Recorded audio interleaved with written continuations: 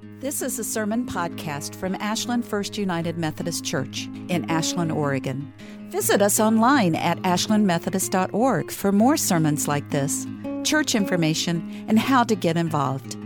Ashland Methodist, a community of open hearts, open minds, and open doors.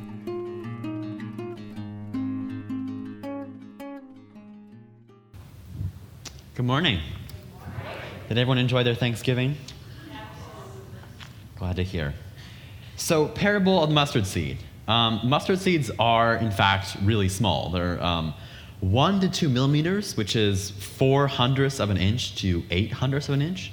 I guess the joke is that I would bring some to show you, but you wouldn't be able to see them. Mustard seeds grow to be a lot bigger than just mustard seeds. Mustard trees can grow to be as much as 30 feet tall with perfect conditions, more typically being 6 to 10 feet tall. So that's from less than 1/10 of an inch to over 300 inches. So there's a decent chance that you knew about the power of mustard seeds. But what you might not know is that the plant actually being referred to may not actually be what we consider to be the mustard plant.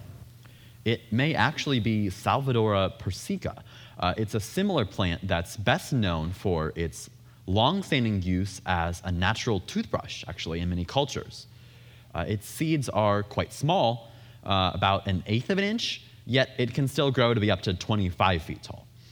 It's similar to a mustard in many ways, but what I find interesting is that while mustard is generally cultivated, Salvadora persica actually is better known as growing in the desert on its own without specific cultivation.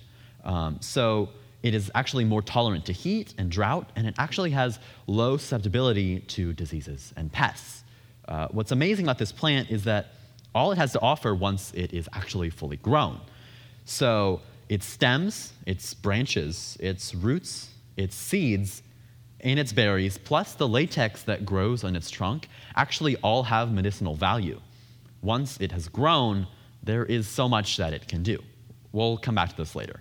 So again, to introduce myself, I'm Cole. If I haven't had the chance to ever talk to you, among many things, I'm a senior in high school at Ashland High School. Dorita, thanks for doing the dirty work of having to explain my life a bit.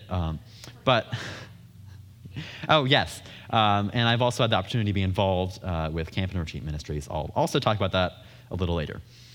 So when Rashinda talked to me and told me that she was going to take some vacation and was like, oh, I'd love for you to speak, I was like, oh no, it's got to be a lot of work. And it is, I know that.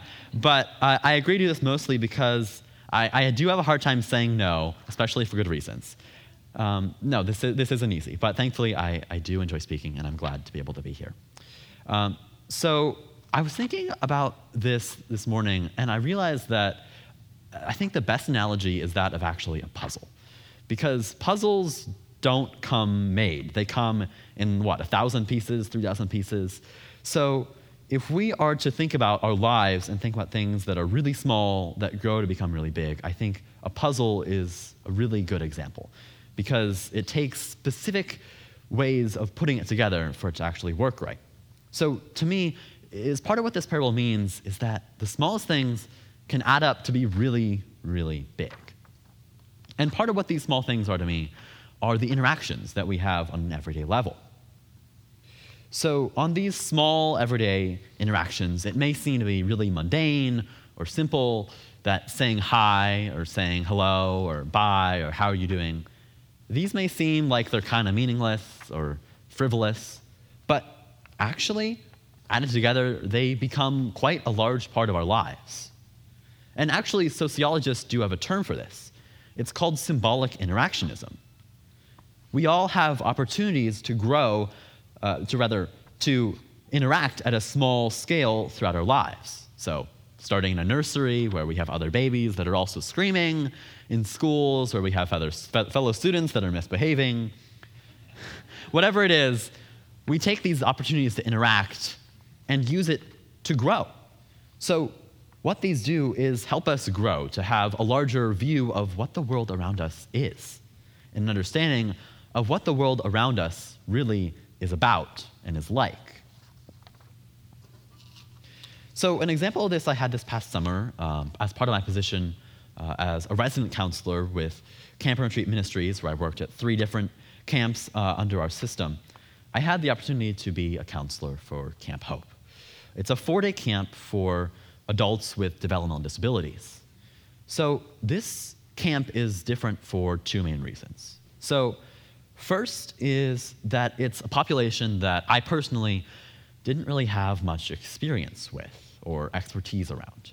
But second, what's different than typical camp as a counselor from that perspective is that I'm only assigned to 1 or 2 campers, giving me much more one-on-one time and ability to kind of be on the same level and be able to work at the speed that really allows me to have a sense of what's happening in not just my head, but their head, and being able to bounce my thoughts and ideas off of that person and back to me.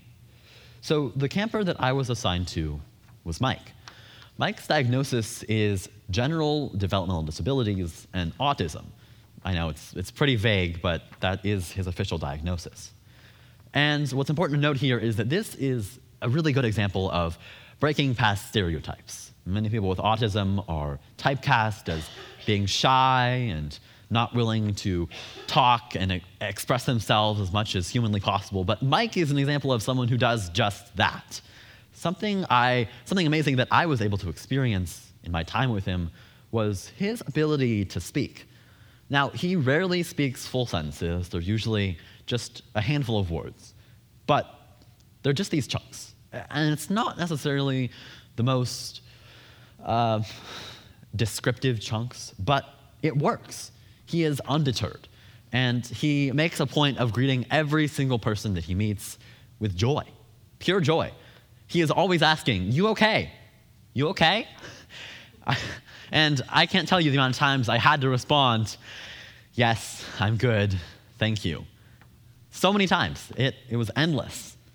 So while his verbal ability may be limited, that ability to actually express himself isn't. It's still there. And he doesn't let anything get in the way of actually being able to express himself. Even though his ability may be limited, the power and the meaning is still there, and it still shines through. Our everyday interactions went beyond just his speaking. It included eating, sleeping, resting, dancing, singing, and yes, he even was able to beat me in basketball. The coordination was there. He may be 45, but the dribbling and shooting is actually quite astute. I know, really. I was a little shocked. But I was really more ashamed that I did lose in 101. So again, it's this most basic level of interactions. The sitting at the dining table and helping him chop his food. The helping him get ready for bed and brush his teeth. Helping him use his shaver. Singing with him on the porch. Again, it's this most simple level that's the most powerful. So again, what this idea is that this most basic level can actually be the most powerful level of education, the most powerful level of understanding. It's this idea that I was able to learn more in 4 days with him than I ever would have learned from a class or sitting in a classroom setting or talking with someone who doesn't necessarily have that background. The power there was that by actually getting to know him, I was able to truly understand what his life is like, and not just have someone tell me or explain to me what it might be like to live with those types of disabilities. So this past week was Thanksgiving week. It's, of course, a time where we try to be thankful and appreciative of what we have. But to me, it's also a time to be cognizant of our shortcomings, where we fall short in what we would like to be able to do. So again, this isn't in a consumeristic sort of way, like, oh, we need to go out and buy things to make up for what we don't have. It's really about what we are not able to do. How are we falling short of what we are each individually called to do in faith? Or on a larger level, what does God want our world to be like, act like, look like? How should we treat each other? How should we be living our lives? This is where the idea of growth comes in. Growth allows us to inch closer to that ideal world. So what does it take to grow? In a literal sense, growth requires nourishment. Food and water, suitable living conditions, shelter, physical space to exist, sunlight for some vitamin D, especially up here, and air to breathe.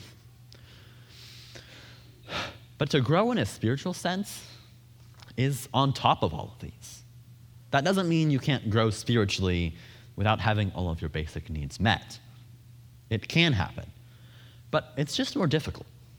Growth spiritually, depending on who you ask, requires a variety of inputs: nurturing or community, maybe social contact, or if you ask James, the ability to humble yourself. So with water and with nourishment, a seed becomes a bush, and a bush becomes a tree. With water and nourishment, a person can become a vessel, and a vessel can become a spiritual being. So if we want our world, our country, our communities, and our families to be able to grow on that spiritual level, we need to first be able to address those most basic needs that we all have. The need to be able to eat, to drink, to get that bread of life that helps us live on to the next day. We must all work toward addressing these basic needs that we don't quite yet have satisfied. If we want to be able to grow, all of us be able to grow on that spiritual level. So part of the beauty of me to parables is the universal appeal. They remind us that God's love is not just for the few, not just those who feel bold enough to label themselves as righteous, not just for those who meet any certain criteria. It's for all, everyone. So often we find ourselves in situations that are inaccessible to many. We use proprietary, ultra-specified languages that are able to communicate so much detail in so little words. George Herbert Mead, one of the brains behind the idea of symbolic interactionism, philosophized that as long as language used is clear and understandable, no one is too young to learn, and no one is incapable of learning. So going forward, I think it's important that we take time to evaluate not just what we say, but how we say things. Because the messages we send do hold power. And to evaluate not just how we operate as people, but why. To remember why we're called to act in certain ways. Remember why we feel the need to do certain things or abstain from others. And if we are to really achieve the spiritual growth we all say we yearn for, it's important that we also take time to focus on our basic needs. Because so many of us don't get the bread, don't get the shelter, don't get the water even here in our own country. Spiritual growth, physical growth, both require nourishment. It's important that we recognize that nourishment is both literal and non-literal. And the more we can recognize its dual value, the more we can move toward the world we all want.